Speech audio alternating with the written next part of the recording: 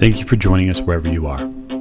This podcast episode is brought to you by the Old Ways Actual Play team. This actual play uses the 7th edition Call of Cthulhu tabletop role-playing game rules by Chaosium. This actual play is performed by adults and in an adult setting. While we try very hard to stick to language for all ages, listeners should know that this podcast may include mature themes. All content, including names, places, events, companies, and etc., that may bear resemblance to entities living or dead, is strictly coincidental. My name is Michael Diamond, and for tonight's game, I will be your keeper. Thank you for joining us again on another episode of the Old Ways podcast. I'm your Keeper Michael, and we return to horror on the Orient Express.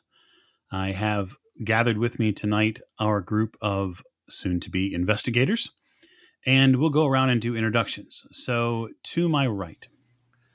I'm Mike, and I'm playing James Robert Fraser. And to his right.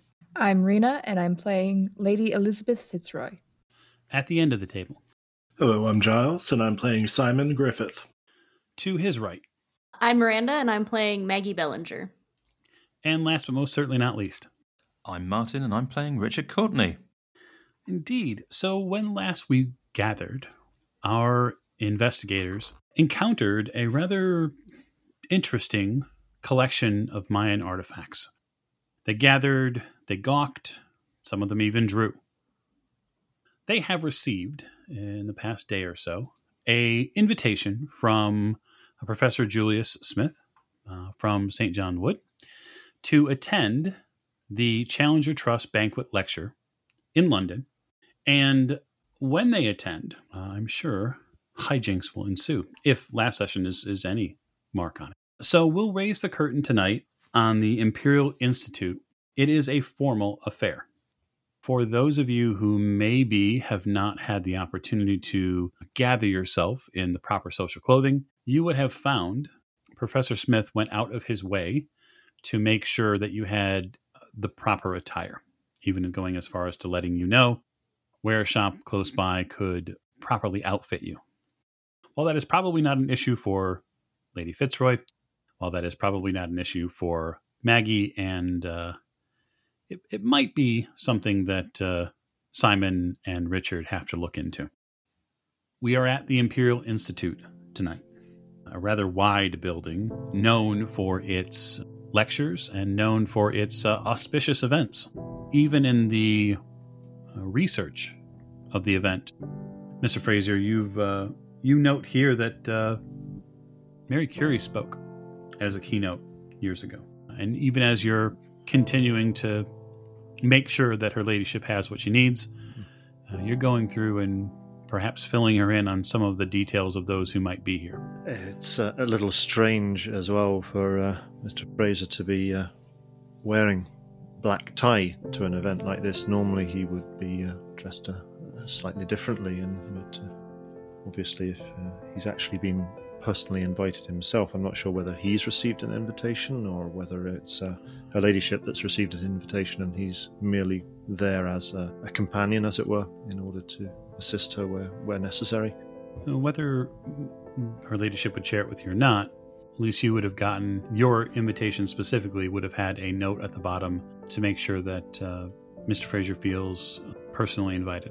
He's quite sort of surprised and was rather flattered to have received this himself. So yes, he'll dig out his very best black tie and look at himself in the mirror, smarten himself up, make his way up to see her ladyship and ensure that everything's in place. He'll also have a word with Mr. Hughes, the butler of the house in Kensington, and just make sure that everything's okay in the house, everything's in order, and let him know what time they'll be expected back. Mr. Hughes thanks you and mentions sure that you'll enjoy your evening. Well, thank you, Mr. Hughes. I'm not exactly sure what to expect, but well, better you than me. He smooths his jacket. Quite. I'll speak to you no doubt when we return to the house. But thank you very much for looking after things. Think nothing of it. Sure, I should be able to leave everything in your capable hands. Doing some cursory research, those of you who would have, after a couple of days, just kind of poked your nose into a book or two. The Imperial institute, it's not a very old institution. It was brought into being by Queen Victoria in the late 1800s, so 1888. And then she doesn't open it actually until 1893. And realistically, for you, what your third-party perspective on the Institute, it could vary, but basically it's an opportunity for private citizens to show what they're doing for Her Majesty's government and Her Majesty's empire. Things have changed a bit since Victorian times, but the Institute still has weight when it comes to who speaks here. So that big building is almost a bit intimidating as you make your way to it. There is definitely an air of importance that's gathered here. Far more than the Maudsley Collection event. This is a street lined with autos, with important people. Those who are titled and even non-titled folks are getting out and making themselves perfect as far as form and dress goes. Maggie, your Aunt Edith is unable to attend. Oh. It appears that she has a monthly social event that she needs to attend. She says that it's basically impossible for her to move. She kind of muses a bit that if the professor has one drawback, sometimes it's the timing of his invites. And though she is a bit disappointed, she hopes that you'll go in her stead, and then even mentions that she hopes that your friend Richard is there. Yes, I'd be happy to attend. It would be nice to run into Richard again, and I'm sure that I can pass along to the professor that you wish that you could attend. Yes, please do if you speak with him. Yes, I wouldn't want him to think that you didn't want to be there, but I understand that sometimes there are social commitments that one can't get out of. Indeed, and that is truly what this is. Yes, it's quite understandable. You arrive at the Institute, all of you, and you get sat in a gallery. So the gallery here looks down on a stage. And while it is a banquet, and while there is going to be food, the food is served afterwards. You hear probably some rumblings between the folks here that the food is probably served after, is to not put anyone to sleep, as some of the talks in the past have been known to be a bit, I don't know if wonkish is the right word, but very technical. Especially when it came to Count von Zeppelin's address about some of his practices. The formal dinner itself is waiting in another portion of the wing while the event begins. And to great pomp and circumstance, many of the attendees, especially going to title, there are dukes here. So there's some fairly important people. They get not so much announced, but thanked being in attendance. And there are a couple of speakers before Smith. So there is a speaker, and his name is Townsend. He speaks on a matter of architecture, mostly steel, and he also talks about developments he's made in bridge building. And so while it is interesting, it is perhaps a bit dry. You in your chair seem to almost dry a bit, as if you are an oil painting. But the night comes to a bit of a crescendo when Professor Smith, in black tuxedo, takes the stage. He offers you an opportunity, he says. I'm going to offer you an opportunity to be a skeptic this evening. It is completely understandable for what I might present to you may seem a fascination of the mind. It may seem incredible, impossible to believe in, but I am going to present it to you with a most scientific mind. For I am no fool as to know that there are a number of charlatans that operate in these same channels. Maggie, you see that Lord Walters is in attendance this evening. Ugh. Yeah, that's probably about right. Yeah, that's about what Maggie thinks of Lord Walters. He begins to thoroughly go through and debunk a series of mediums, spiritualists, fortune tellers, prophets, apparitions. He begins to break them down on a scientific level, and he begins to disprove those objects. You see a number of pictures are projected. And he even goes through in a very droll manner and entertaining. And he goes through and cuts each one to ribbons, really. Richard, you've never seen Professor Smith so sharp. Even in the classroom when you were younger, he's on the top of his game. There's quite a few rolls of laughter as he goes through some of these collections. And he says, if we lighten one of these images, he places it up on top. If you take this image of a woman, you can see that there is a man sitting in a chair with this woman overlaying her. The presupposition, of course, is that this woman is a ghost or some spirit. But careful analysis shows you at the edge of the picture, there in the upper right, how the photographer has placed one image over the other and used the flash to burn in the second onto the top. A clear fabrication. There proved to be, however, you see him turn, and you can almost feel his voice get a little bit serious. Categories of repetitious phenomenon, offering no simple elucidation. I refer to the poltergeist, to the traveler who suddenly finds himself dozens or thousands of miles or years from where he stood moments before, and to the haunting. My presentation concerns the last. I say haunting and not ghost or spirit, because such phenomena, haunters, can be buildings, lanterns, coaches and fours, swords, and so on, as well as men, women, dogs, bears, processions, even armies. Worldwide, the store of casual anecdote concerning hauntings is enormous. I say that because haunters are not linked with any specific observers, and the haunting presumably occurs without human witnesses, as we shall see. Thus, perception of such an event is secondary to the event itself. The essential characteristics of haunters are simply the person or the thing must have existed, must have disappeared in some sense, and then must reappear once or many times. The location of the phenomena may stay the same or may change. That which reappears may be partial and insubstantial, or may be as solid as the real seeming as any member of tonight's illustrious gathering. No other conditions are needed. You see him project another slide. He begins to go through a couple of these in succession. You see a fishing boat, then there's a picture of a Norwegian woman, and then a London hansom cab. Each incident is studied and photographed simultaneously from 3 positions, allowing an accurate scaling of the apparitions. He begins to go through and show you the exacting nature of his photography. The 3 apparitions do not coalesce from points, as most of those tales subscribe, but they slowly emerge whole from invisible planes, as if passing through what he terms the curtains of perception. Each is semi-transparent. You can see him trace clear passage of a wave through the fishing boat, for instance, and he shows that the image causes no froth or ripples on the water. It does not resist the water, he specifically points out. In the other slides, you can see that the second or third photographers through the image of the apparition. So you can see there are other people participating in his work. You can see them in the other photographs.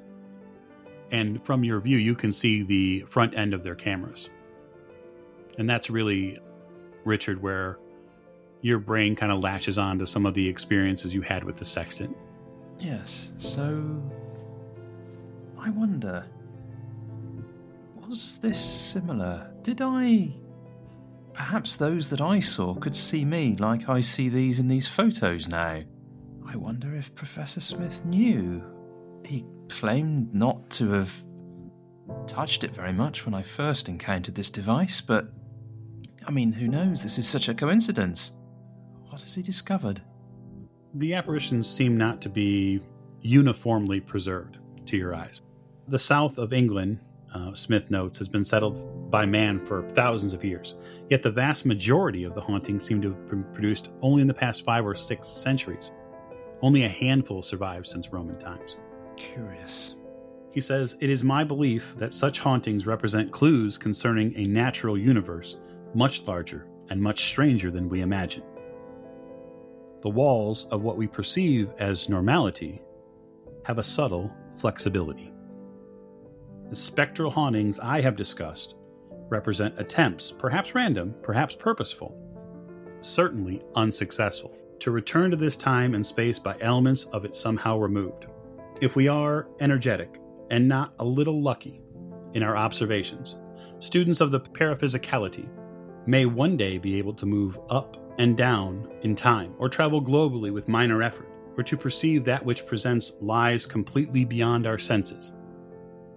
What waits beyond remains the supreme question which, for the present, each must answer for himself. And he concludes to a stunned crowd. Maggie is less stunned and more lost. People start clapping. Mr. Fraser, you have a very keen sense of people's social graces. You can tell that they're clapping out of respect rather than belief. Yes, well, he kind of feels a little bit the same. He gives a perfunctory, gentle clap of the hands, but he's really not convinced by this, not in the slightest. Why don't everyone make a spot hidden roll for me? Oh, fancy. I know, right? Dice rolling. Imagine that. Maggie failed. Okay. I passed 36 under 50. And I've rolled a 0-1. Oh, My first roll, I've rolled a 0-1. that's a good omen. That portends well. I passed as well at a 34 under 40. Okay. Yeah, I passed 2 with a 43 under 60. So then Mr. Fraser is the only one who sees it. While you're taking in the crowd and adjusting your social tendencies to make sure that people are well within your own agreement about the situation, you notice that there's a gentleman watching the crowd, much like you are. He's back a bit from the stage, and then he's in the gallery himself, but he's also watching. Is that Richard, the man the professor was talking to the other night? He seems to be watching him and then going back to Mr. Smith. He's definitely dark-skinned, mustache. It's definitely something you notice. So this chap, does he look like he's African, Asian, possibly South American, or can I tell his genealogy? To you, he probably looks more Turkish. Turkish. And how's he dressed? He's dressed for the evening. So he's in black tie, yeah. Yes. What kind of age would I think he was? Late 30s. But the mustache is definitely something that's more foreign than. Yeah. And it's not a style that would be worn here in London, at least not by most. I'll discreetly say, kind of almost out the side of my mouth to Lady Elizabeth, seems to be a gentleman further up, a few rows behind us, taking a rather keen interest in Mr. Courtney, was it? Gentleman to our left? Interesting. I'm not going to turn around and look because I don't want to draw attention, of course. But Of course. keep an eye on that if you can, Fraser. I'm interested. Of course, yes. As you're watching him, Mr. Fraser, he moves his vision, and then you lock vision for a moment. And you see him almost socially just excuse himself from your sight.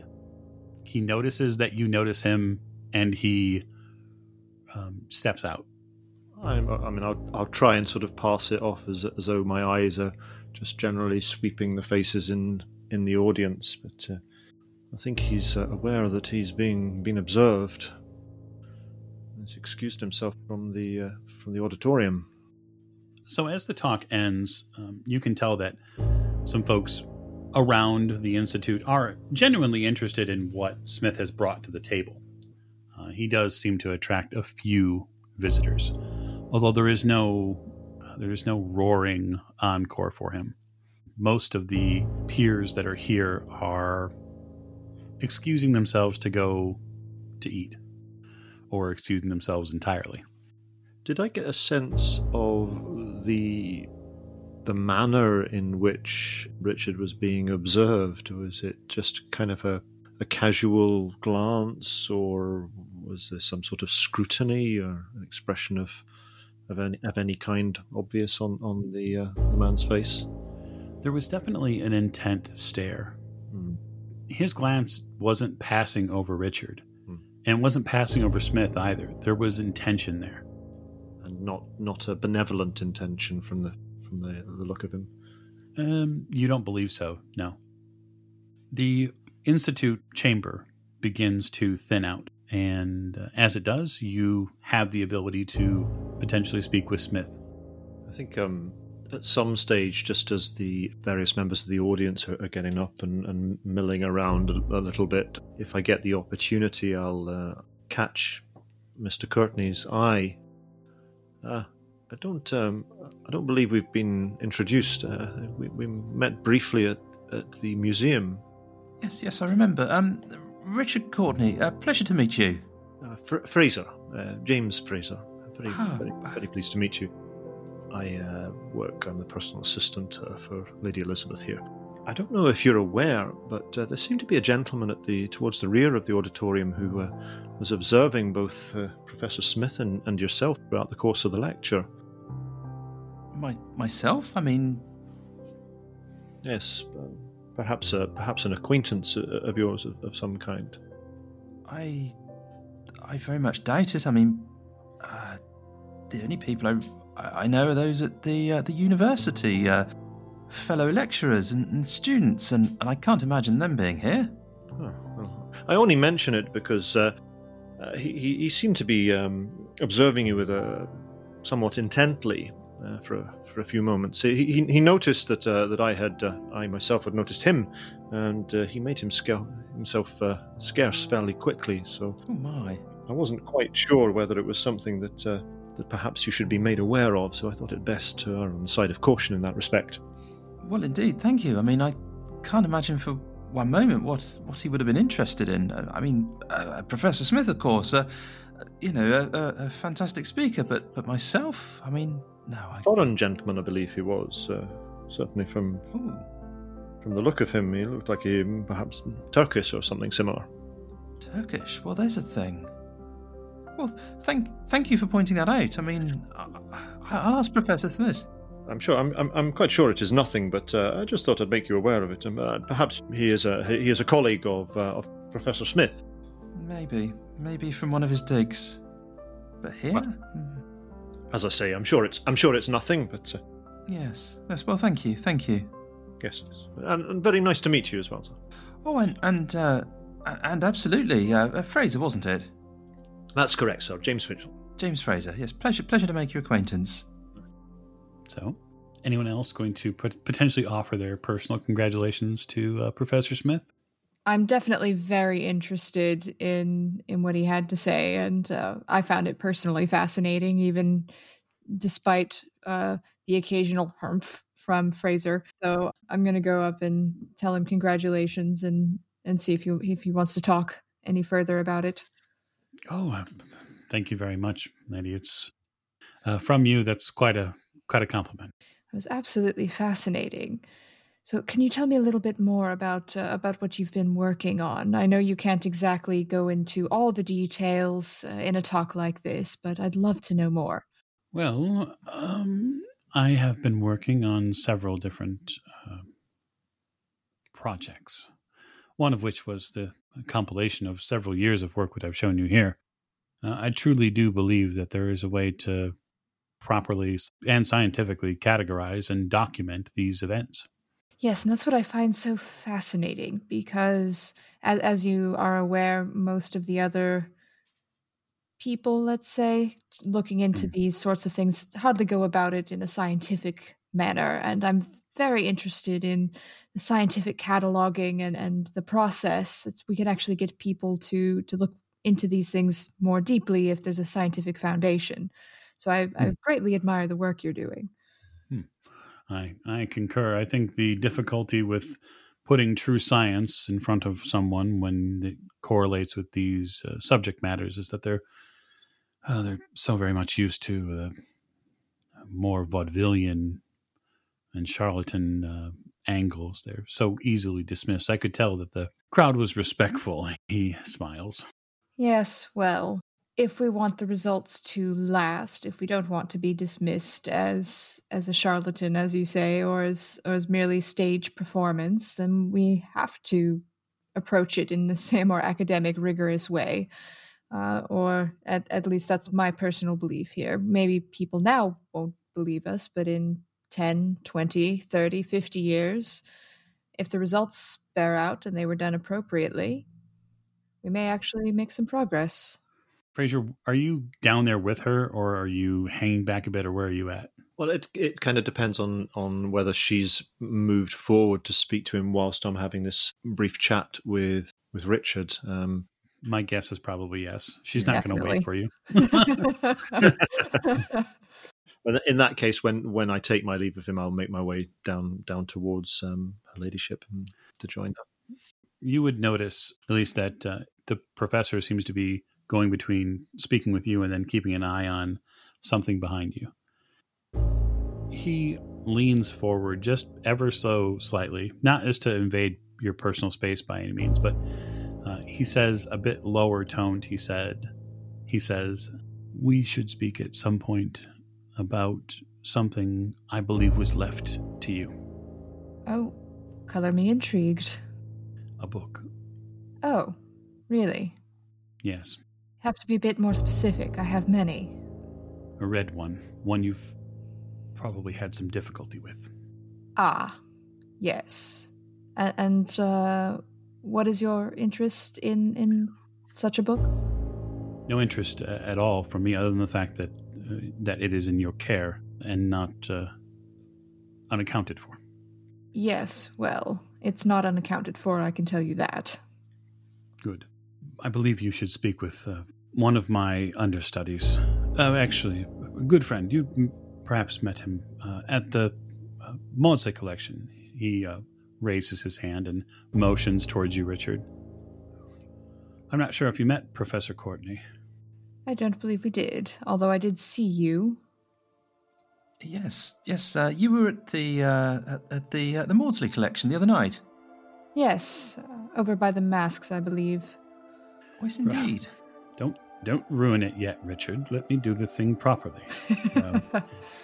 Milady Fitzroy, this is Professor... I can't believe I'm saying that. Professor Richard Courtney. There, done. Oh. Lady Elizabeth Fitzroy, pleasure to meet you. And a pleasure to meet you. Interestingly enough, the two of you have some things in common, although you may not know it just yet. You see, it's all very complicated. Sounds like it. Yes. There was a dig recently in northern Greece. Yes. And something was recovered from it. Something I've given to Richard here to care for. And I'm telling you, of course, in strictest of confidence, I know I can trust you.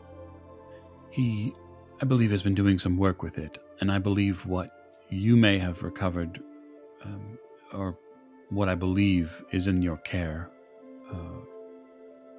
I believe the two are connected. Really?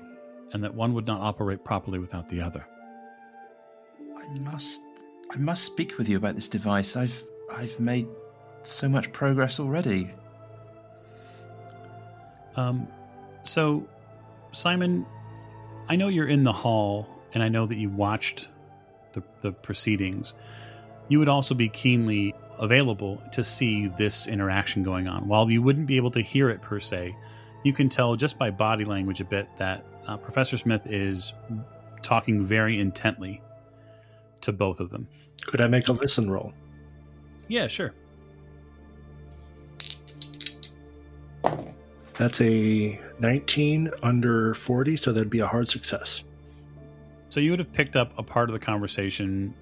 You would have heard over the din of the leaving crowd.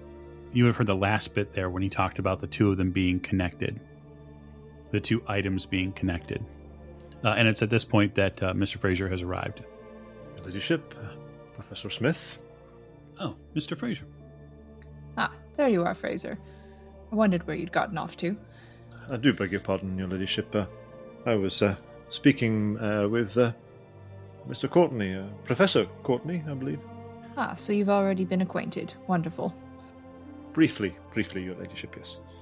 So, Professor, I'm guessing we probably shouldn't stand around having this conversation before the dinner and so on, but I would love to talk to you about this artifact. If the professor here thinks that we can be of help to each other. I think you could all potentially be of help. Yes, I'm very keen to discuss this further with you, and yes, I think if you have such a valuable source of information, we should meet soon. We should. He looks over your shoulder, Richard, and says, "Is that lady you were with a few nights ago? What was her name?" Margaret. You turn around, and Margaret's in the audience. And she'll be kind of looking that way, and once you look over to her, she will head in your direction. As she approaches, and the, characters from the other night are there again, will say, "Well, seems quite serendipitous that we would all meet here again. Richard, it's lovely to see you, and Professor, that was quite the interesting talk. I'm so sorry that my Aunt Edith couldn't be here tonight." Oh, she is. She's missed. Yes, she did want me to attend, and I'll make sure that I convey as much as I can of what you shared back to her. Though I doubt I will do as good of a job as you. I don't believe that for a moment. You seem quite bright. Thank you. It is lovely to see you again. Yes. So, perhaps we could get in touch after the dinner. I know we have much just to speak on. Excuse me, Professor Smith, I hope you don't mind me asking, but I couldn't help but notice there was a gentleman to the rear of the auditorium taking particular interest in the lecture and in yourself. A dark-skinned gentleman, large moustache, perhaps one of your colleagues. He did seem to be paying considerably more attention to you than many other members of the audience here. I don't know if that rings any bells with you, but I thought it might be worth bringing it to your attention. He rubbed his fingers together a bit with his thumbs. I couldn't imagine who it might have been. I only mention it because he seemed to be also paying some attention to Professor Courtney here. I thought, well, I don't know, perhaps some professional rivalry of some kind, perhaps, or the like. I'm really not sure, but he did seem to be quite intent, shall we say? Richard, perhaps a rival from King's? I don't recall a man fitting that description, I have to say. I'd assumed it was somebody perhaps that you'd worked with on a dig. No, it doesn't sound like anyone's been to a dig for me recently. Well, this is concerning. Well, are they still around? Could you point out the gentleman to us? Well, I mean, this is why I noticed it particularly, miss. The gentleman in question, I think he observed me looking in his direction, and he upped and out without any delay. Which that in itself made me somewhat suspicious that he seemed to have left the auditorium when he was caught, as it were, looking at you. I don't really know quite how else to say it. It sounds rather foolish now that I come to say it out loud, but quite possible that there's some reasonable explanation for this, and possibly he got spooked by the professor's lecture itself. Possibly. Perhaps he took some kind of offence to the subject matter. Possibly. There are some who traffic in deeply religious circles who may not appreciate the idea of scientifically explaining the existence of spirits. It may trouble them mentally. You understand? Oh, we wouldn't know anything about that, would we? I really couldn't say so. Well, Miss Bellinger, is it, yes? Yes. This sort of thing interests you, yes? Quite. Though my knowledge of it is limited, I do find it to be quite fascinating, and I'm more than eager to learn more. Well, perhaps if you would be interested in more in-depth conversation, I could have you up to St. John's. Oh, yes, that would be, I would enjoy that quite a bit. We're just renovating the library, so there might be a bit of dust, but there's more than enough space for proper social call. Well, I never minded a little bit of dust. That sounds lovely. I would love to come visit, and possibly I could bring Aunt Edith with me as well. I know that she is certainly interested in this area. You see the professor look around a bit, and he seems to notice someone over your shoulder, Mr. Fraser. And when he notices him, you see him reach his hand out and acknowledge the gentleman that you all met, the American gentleman that you met at the Mosley collection. He sees you in the crowd. Over my shoulder and recognize the gentleman who suggested the tea with lemon and honey, and just kind of nod affirmation and acknowledgement towards him. I nod back. Sir, aren't you the one from the exhibit the other day? Come over. I come walking over. We've all run into each other now. Once again. Yes'm. What did you think of the subject matter? Well, I can understand people being interested in expanding science, but is it a smart idea to disturb those we don't understand? It's interesting. Is it disturbing them? I would put the question to you. Well, you hear what a haunting is when there's a haint, and they usually try to drive folks out. Is it driving them out, or is it attempting to communicate with them? I think that is the difference. Yeah, but are you willing to take that risk? I have taken that risk, sir. As the photographic plates show you, I have taken that risk. And you've been lucky so far. Quite right. I'm not telling you to stop. I'm just saying, just caution. Does it worry you? It should. It should worry everyone. Well, perhaps there are some of you here are in agreement with Mr. Griffith, then. Mr. Fraser keeps noticeably quiet. No, I think it's our duty to learn everything we can about any worlds beyond our own. Absolutely. There's no harm in just observing things, surely. It's not like we're trying to weaponize these, what did you call them? Haints, I believe? Mere scientific curiosity, you understand. All I'm saying is, if you were at home and somebody kept flashing pictures at you and trying to disturb you, wouldn't you be upset, ma'am?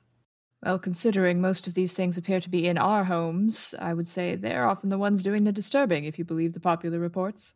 Pictures being knocked off the walls, books flying across the room, possessions, all that sort of thing. Sounds like they're bothering us, not the other way around. Well, that does bring up a good point of controversy there, whether or not we are intruding on them or they are intruding on us. And to find that out, though, would we not need to be able to communicate with them? And perhaps we can learn to live together, get along, let's say, if we understand them better. Whereas in the current situation, if these ghosts and things do exist, then we are merely irritating each other, wouldn't you say? Possibly. If we can understand them, then we can, and communicate, as you were saying, Professor, then we can work out how to work together and how to go through existence without driving each other mad or bothering each other with things as simple as pictures and flashing lights. You are a wonder, milady. I know. I'm curious, Professor, regarding these scientific experimentations you're taking part in, as to what you believe causes the existence of such an apparition. Why would some of those who have passed on return in the form of, what call you them, poltergeists or ghosts or whatnot and so forth? That is my contention, my good man. My contention is that they do not go anywhere. What, nobody who dies goes anywhere? No, I wouldn't say no one. I would say that in my research, I believe after the heart stops, that the brain begins to resolve its final condition, that some simply move through the physical world into this different world, which we cannot normally see or touch. And if you don't mind me asking, who decides which person that passes on to the whatever you might call it, the ethereal realm, passes on to the afterlife, and which remains here to as a ghostly spectre to haunt the living? Who decides this? Who decides who stays and who goes on? That is an excellent question. I wonder would I be too bold if I suggested that no one decides? Well, it can't be surely it can't be merely arbitrary that some of those who die remain on Earth. I mean, that doesn't seem to have any sense to it at all, as far as I can see. Well, I wouldn't presuppose as to assume who has the control of that lever. What I do know is that I have been able to photograph 3 different instances of apparitions or evidence of these beings. And as these plates clearly show, the markings, the size of the apparition are the same in each camera. And that cannot be tricked. Well, it cannot be tricked to the best of your knowledge. As I dare say many people have said about the photographs that you debunked earlier on in your lecture, that these are clearly fakes and forgeries. You can see where one plate is laid on top of the other plate, and this is just the work of a charlatan. That is merely your greater scientific understanding to see how this trickery has been performed. Now, Fraser. I do beg your pardon, your ladyship, but you know how I feel about these things, and a healthy dose of skepticism is never a bad thing, but you can't prove your ideas either. So I think we're at a bit of a scientific impasse here. Weighty tome here, which I think is proof enough. Yes, well, we won't get into that now, will we? No, your ladyship, of course. I do apologise I do apologise. I do take the point. The passion of your argument is well respected. I think it is important in these times to weigh the information that is at hand and to continue to seek information we do not have. And that is my main goal, to continue to seek the enlightenment we do not have yet.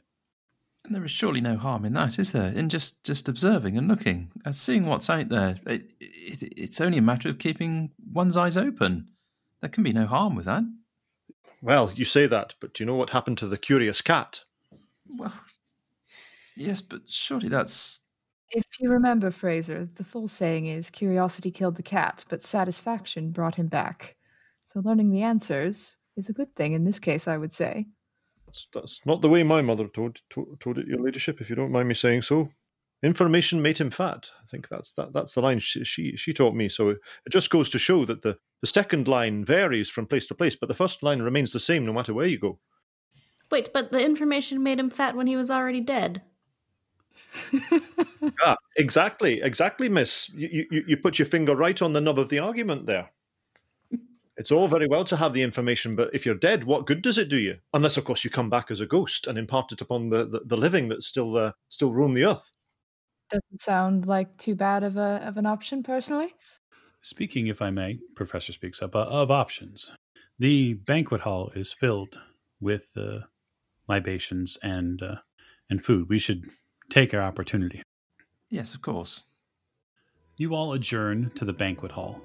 It is beyond your expectations, at least most of you, and I would say as far as food goes. And I would say, Frazier, you're happy enough with the way the staff is working. The food is probably as good as some of the things that have come out of the kitchen in Kensington.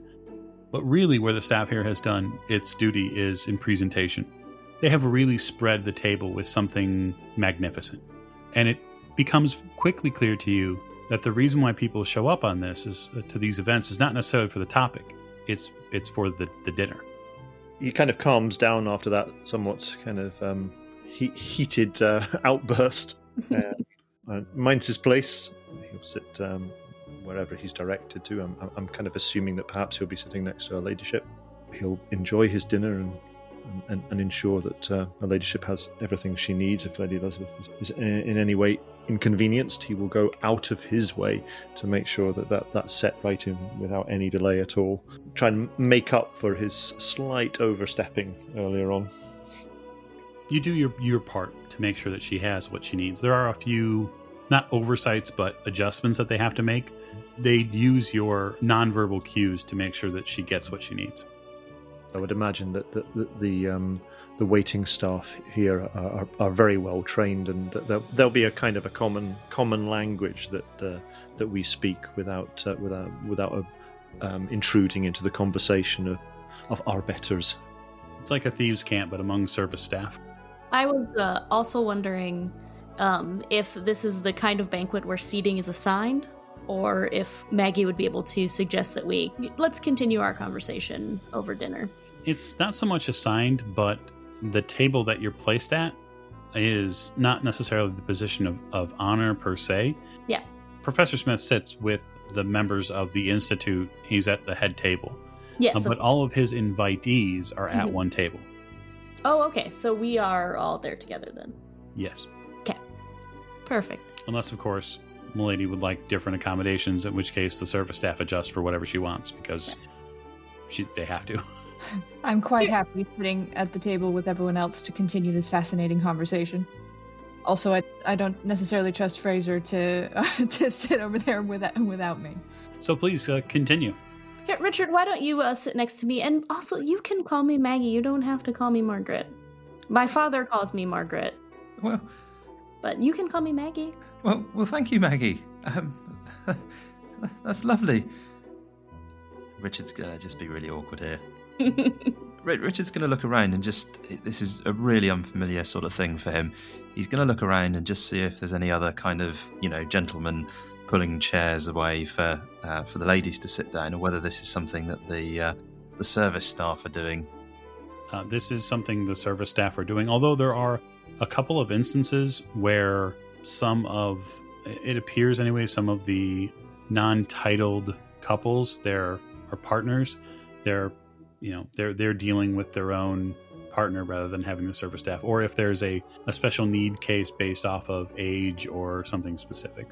Yeah, so Richard's kind of observing this behaviour, and it looks like it's the sort of thing he should probably think about doing, so he's gonna just sort of go around behind Maggie and let me get that for you. Oh, why thank you, Richard. Not at all. Pushes the chair in and sits back down himself.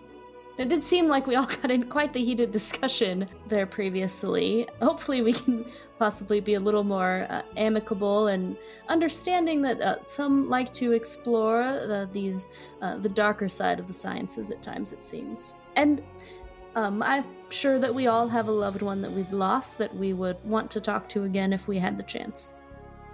Well, science is such a serious business. It can be anyway. Yes, there's so much to say. You don't want to hear me talk about mathematics and how that could intersect with the paraphysical, though. There must be many more interesting things. Any topics of conversation over dinner? Well, Richard, I hadn't even thought of how your field could align and overcross with the professors, but you think that it possibly could? Oh, well, let me tell you something. I believe that for everything in the world, everything in the universe, the things that we know about, the things that we don't, there's some sort of interconnectedness. There's some sort of model. It's really hard to explain the concept, but there's a set of rules and laws and things, and if you apply numbers to them, you can predict what's going to happen. It's he's getting really flustered trying to explain this, and he realises the further he goes with this, the deeper the hole he's digging for himself. And let me show you sometime. It's like one of your beautiful paintings or drawings you were talking about. It's like a piece of art, but it's sort of mathematical. It's hard to explain, but I'll try sometime. Oh yes, I would quite like that if you could show me more. Yes, no, that'd be fantastic. The dinner service, as was mentioned, is excellent. The food is substantial. Your every need as far as food and drink is seen to. Who else is at this meal? I mean, I'm actually looking around every so often just to see if I can see any sign of this mustachioed gentleman from earlier on. You can, if you'd like to give me a spot hidden roll, you can. Yeah, it'll not be a 0-1 until I out from it. That is a 20 over 70. Okay, so that's definitely a hard success. Yeah, that's a hard success. Yeah. You do see him one more time, and you see him out of place a bit. So not at the service entrance, but you see him along the side of a couple of the tables. Does he look like he's been eating at one of the tables and he's got up, or he's just kind of hovering about? It looks like he's hovering, and he seems to be scratching something like on a notepad. And then a member of staff stops and asks him if he needs anything. He just quickly waves them off and then tucks whatever he was working on back into his pocket and then makes his way outside. What I'll try and do, if I can, when the member of staff distracts him slightly, I will try and get Professor Courtney's attention and kind of gesture with my head over towards where this man's standing and say, "That's the fellow from earlier on that I was talking about." The foreign gentleman with... Oh, I see. Yes. Just speaking to the waiter over there just now. Seems to be taking some notes or something. Notes? Yeah, you see him. He's definitely got the look of someone who's from... The look and appearance, anyway. But there is a definite air to him. That's not necessarily Arabic. That's not necessarily Greece. He's... the eyebrows, the mustache, there's definitely something to him.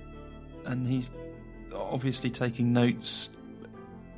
Is he talking to the waiter while he's taking notes, or just talking to the waiter? He doesn't talk to the waiter per se, other than to seemingly wave him off.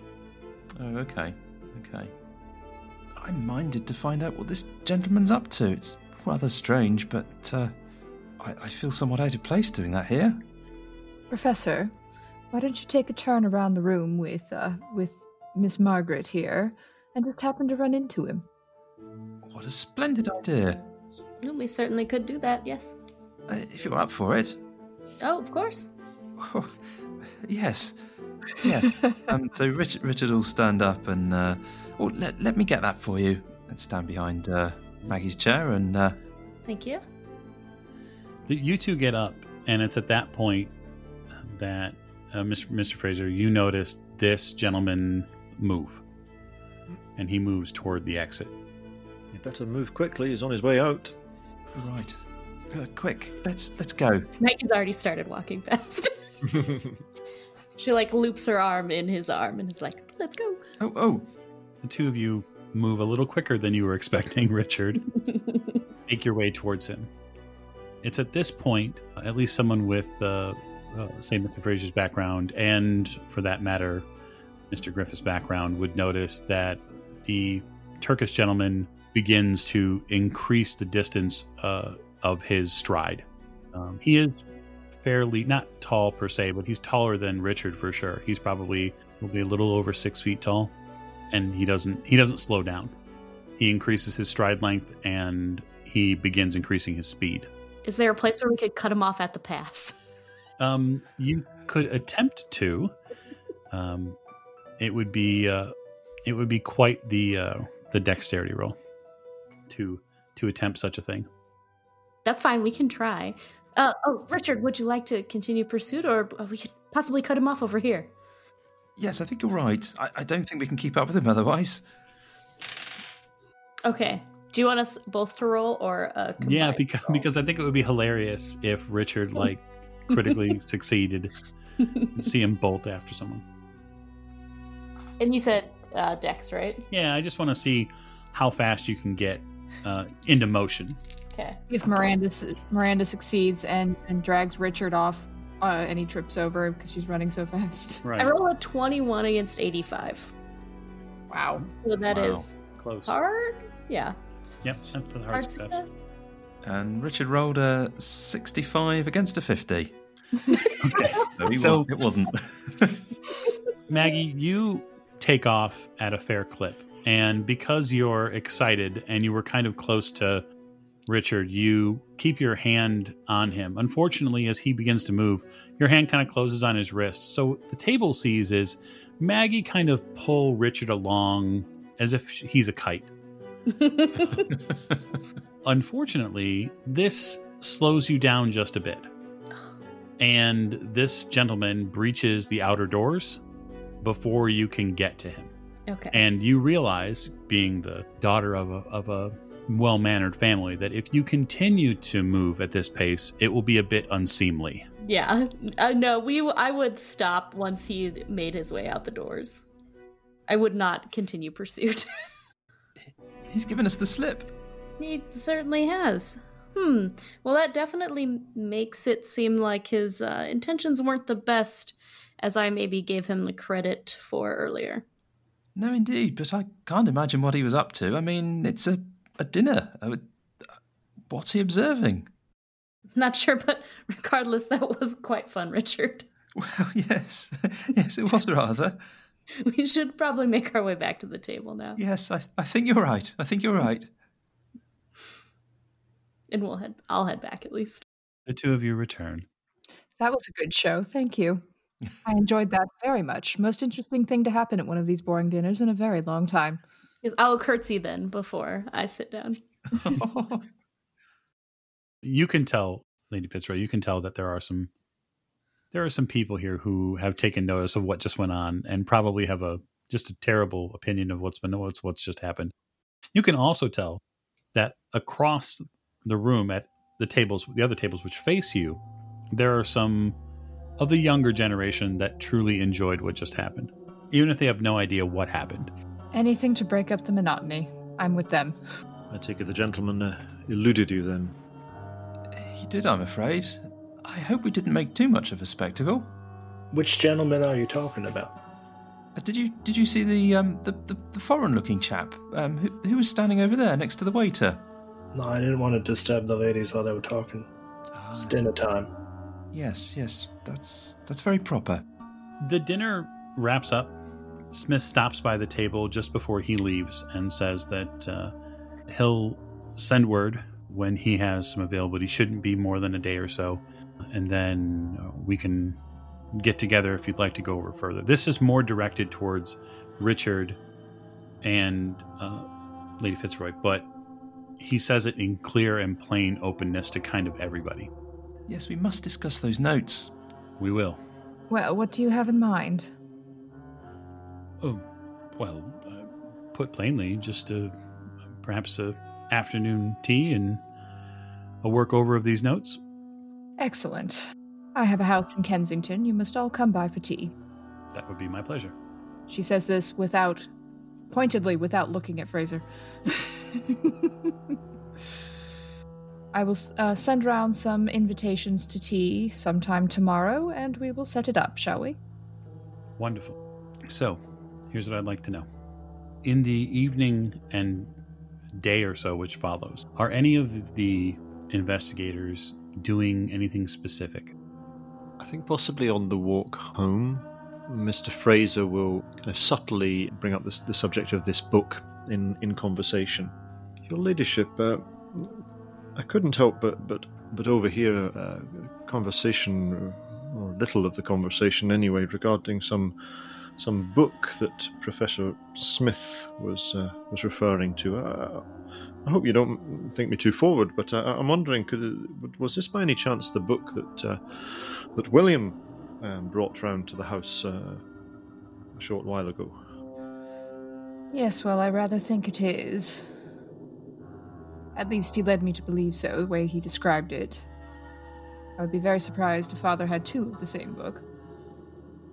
The locked book that the locksmith was round to take a look at. Yes.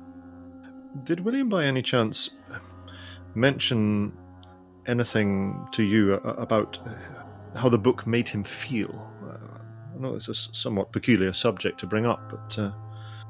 I'm going to tilt my head sort of quizzically and just look at him. It's a very strange question, Fraser. I mean, I dare say it was all part and parcel of being in such circumstances and obviously not slept well. But he was very concerned about this book, and it made him very nervous and uneasy. He couldn't really put his finger on exactly why, but his concern made me concerned. And obviously, Your Ladyship, I have only your best interests at heart, and I can't help but think that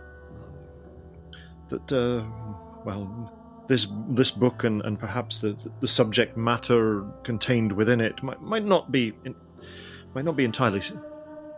I hesitate to use the word suitable, but might not be entirely healthy to delve too deeply into.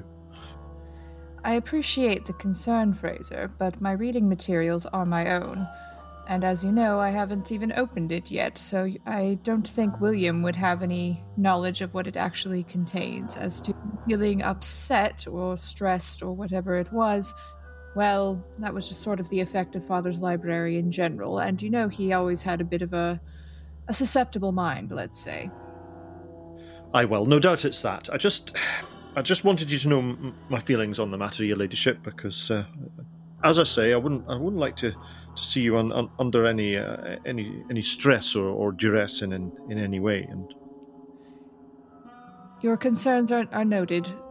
I understand, Fraser, and I do appreciate that you have my well-being under consideration, and we will discuss it further should there be any strange happenings or weird feelings or the house suddenly being haunted from this book or whatever it is. I mean, I don't know if it goes so far as to say that was a consideration, but I've said my mind, and I can say no more, Your Ladyship. I'm very glad that you've taken it in the manner in which you have, and I hope you don't think that I'm speaking out of turn or anything of the like.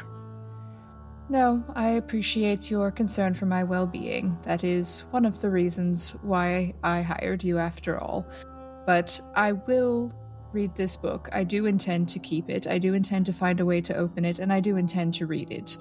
And you can't sway me on that point, Fraser, so just remember that. Very well, Your Ladyship. I understand. I understand completely. You see, the locksmith was not able to find a way to open this book. Well, perhaps a better locksmith. Yes, I shall keep looking, although I've been informed that the professor, Professor Richard, I don't remember his last name. Oh, Mr. Professor Courtney, the yes, that we met. Yes, at the museum. Yes. Yes, the very quiet one. He may be able to help me out with this problem. So just there may be some book opening happening soon. I hope. Anyone else going to do anything in the interim period? Yes, sir. Simon is going to drop by a bookshop and see if he can get a book on Maudley. Yeah, it should be fairly easy, actually. There's, Maudsley's book on himself is not out yet. It doesn't actually come out until 1930. There are documented textbooks on some of the work that he's done over the past several years. He actually spends about 50 years in the Pacific for England and brings home tons of stuff. But yeah, you can get a fair accounting of some of the works that he's done. I'll pick a couple of those books up, and I'll see if there's anything on Smith's works too. Curiously enough, there isn't anything on his works specifically. There are some journals that you can get of opinions on some of his classes and some of his work, but he is more, it seems anyway, a literary critique and researcher rather than a publisher. Although he does have some publications that he's done, but no actual formal books per se. Okay, I'll pick these up what I can, and I will be flipping through it this evening at my room. Okay. And then I guess Richard. So Richard, his interest has been stoked, shall we say, by the proceedings of the last few days. He's going to do something unusual for him. He's going to go to a library, which isn't particularly unusual, but he's going to start reading a little bit about Greek history. He wants to see if he can sort of find out more about this location where Julius has been recently, to see if he can get any more background on the things that have been recently uncovered. Sure. That will probably take a day or so. I suppose then we should be clear then, Maggie, what would you fill your time with? Well, I would definitely be going home and laughing about the events of the evening with my Aunt Edith and conveying the story of me and Richard chasing a gentleman out of the banquet. I would mostly spend my time with her, see if her spirits have been uplifted as she has had more social outings lately than previously, because up until the point of the event at the museum, she had mostly just been staying in the house. So yeah, the back in the States, what she went to instead of going to this talk would be probably something like more like a spinster event. yeah. It would basically be a bunch of elderly ladies getting together and chatting over dinner or tea or something like that. She marvels at your experience. She laughs right along with you. She imagines the people at the Imperial Institute probably gawking and all manner of trouble that some brash young American woman has brought into their midst, and she loves it. We'll say a day or so passes, and then Rena, are you going to have them send invites out for tea? Yes, I have proper written invitations sent around to everyone for this little event. And then what date are you setting it on? Probably for... The best, most appropriate thing, I think, would be if they get sent the day after the banquet, then for 2 days after that. So you do get a reply from Professor Smith. Messenger comes by with... this would be something that Fraser probably take because he handles your mail. Mr. Fraser would be aware that Professor Smith has agreed to come on the set date. Mm-hmm. Because you're probably the one who would do it, I would like Simon to make me a library use roll. Oh dear.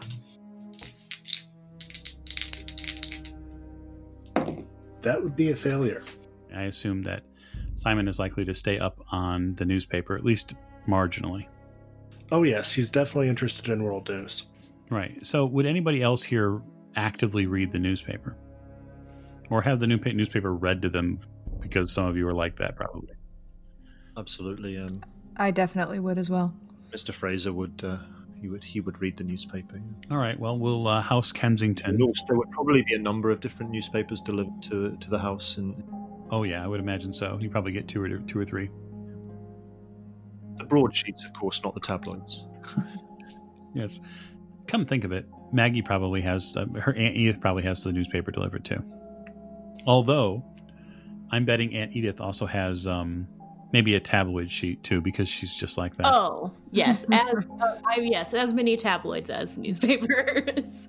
I will give you an advantage, Maggie, on that roll. Okay. That's library use? Yep.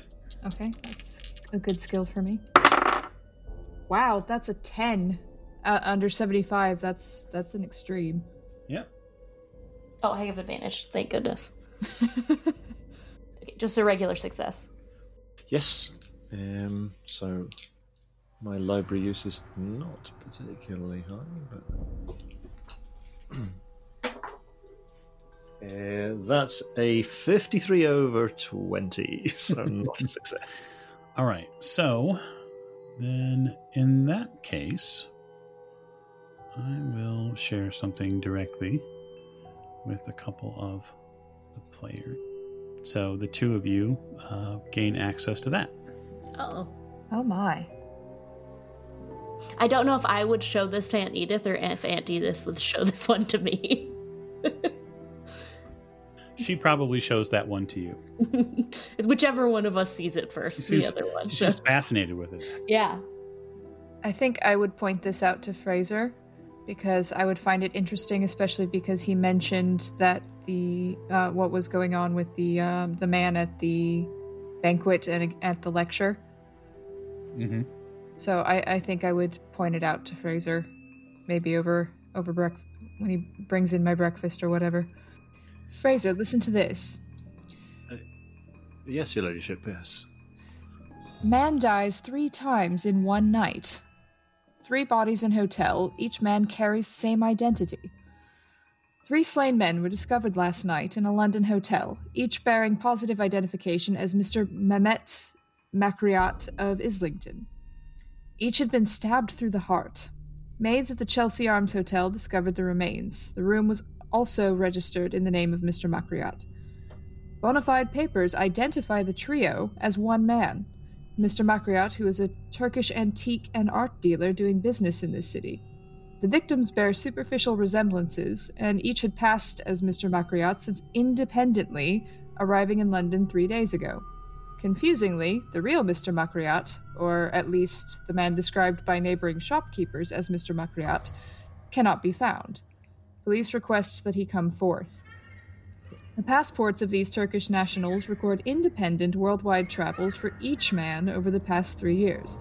Inspector Fleming of Scotland Yard is at a loss to describe the meaning of the bizarre mystery, but is eager to converse with any other Mehmet Makriats still living. I don't quite understand your ladyship. What three gentlemen all carrying identification as this Mr. Makriat were found in the same room together?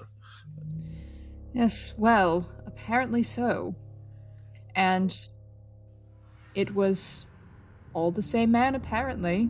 Or at least their identification said the same thing. Let me just check the calendar, your ladyship, to ensure that it's not April the 1st. Oh my. I mean, More news, Fraser.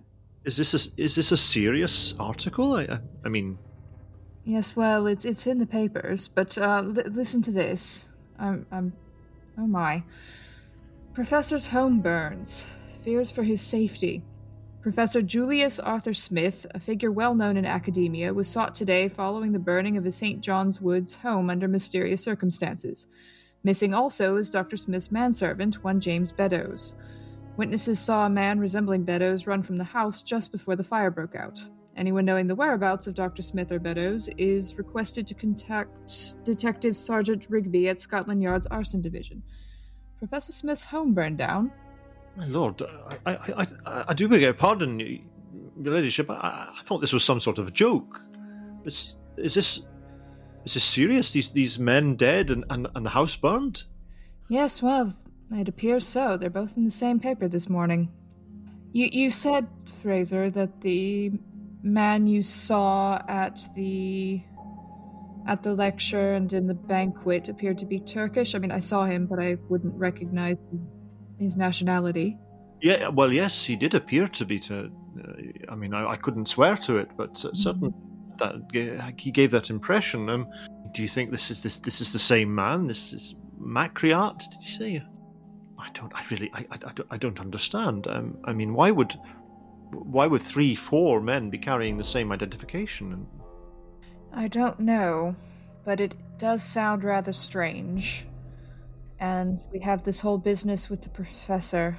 Indeed, I mean, I do hope he's all right. Yes, so do I. And his manservant was seen running from the house while it was on fire. Yes, that doesn't bode well, does it? But they didn't say anything about finding a body in the house, so I suppose that's good news. If you wouldn't mind, Fraser, when you're finished your morning duties, would you put through a call to Scotland Yard for me? Of course. What was the name again, you said? We're looking for Detective Sergeant Rigby, the Arson Division. Sergeant Rigby. Yes, of course, right away. Thank you, Fraser. Maggie, you're upstairs in your aunt's house, just enjoying the rest of the morning after your walk through a slightly chilly Hyde Park. And you talked to her a bit this morning when she showed you the news story about the man dying three different times in one night. When she screams from downstairs, a blood-curdling pulse heightening scream. Yeah, I rush down as fast as I can. Aunt Edith, what's wrong? You see her, she's crumpled into a dining room chair. There is a newspaper, a different newspaper in her hand, and she's shaking. And she says, it's in the paper here. It's the professor's house burned down. His house burned down? How dreadful. Is he okay? Did the paper say anything? It doesn't say, look. And she thrusts the paper into your hands. I'm sure if something was the matter with the professor, it would say that they... I'm sure that he's fine, Aunt Edith. She covers her mouth, her hands trembling. Yes, here. Let me get you some water. She waits and takes the water and tries to level herself out a little bit, but you can tell that she's clearly stunned by the news. Yes. Possibly we could get a message to the professor, maybe at his work or his office. I'm absolutely sure that he's fine, Aunt Edith. She tries to get herself to agree with what you're saying. You can tell that it's a struggle. I'm sure it was a simple. I'm sure there's a simple explanation for this. And this article is so short. There's so much that they leave out. I'm sure that there's a reason why his house was burned down and that he's completely safe. I hope so. And that is where we're going to call it tonight. So thank you all for listening, and thank the cast for being along for this beginning of a wild ride. And we look forward to hearing them go through this next episode. Thanks, everybody.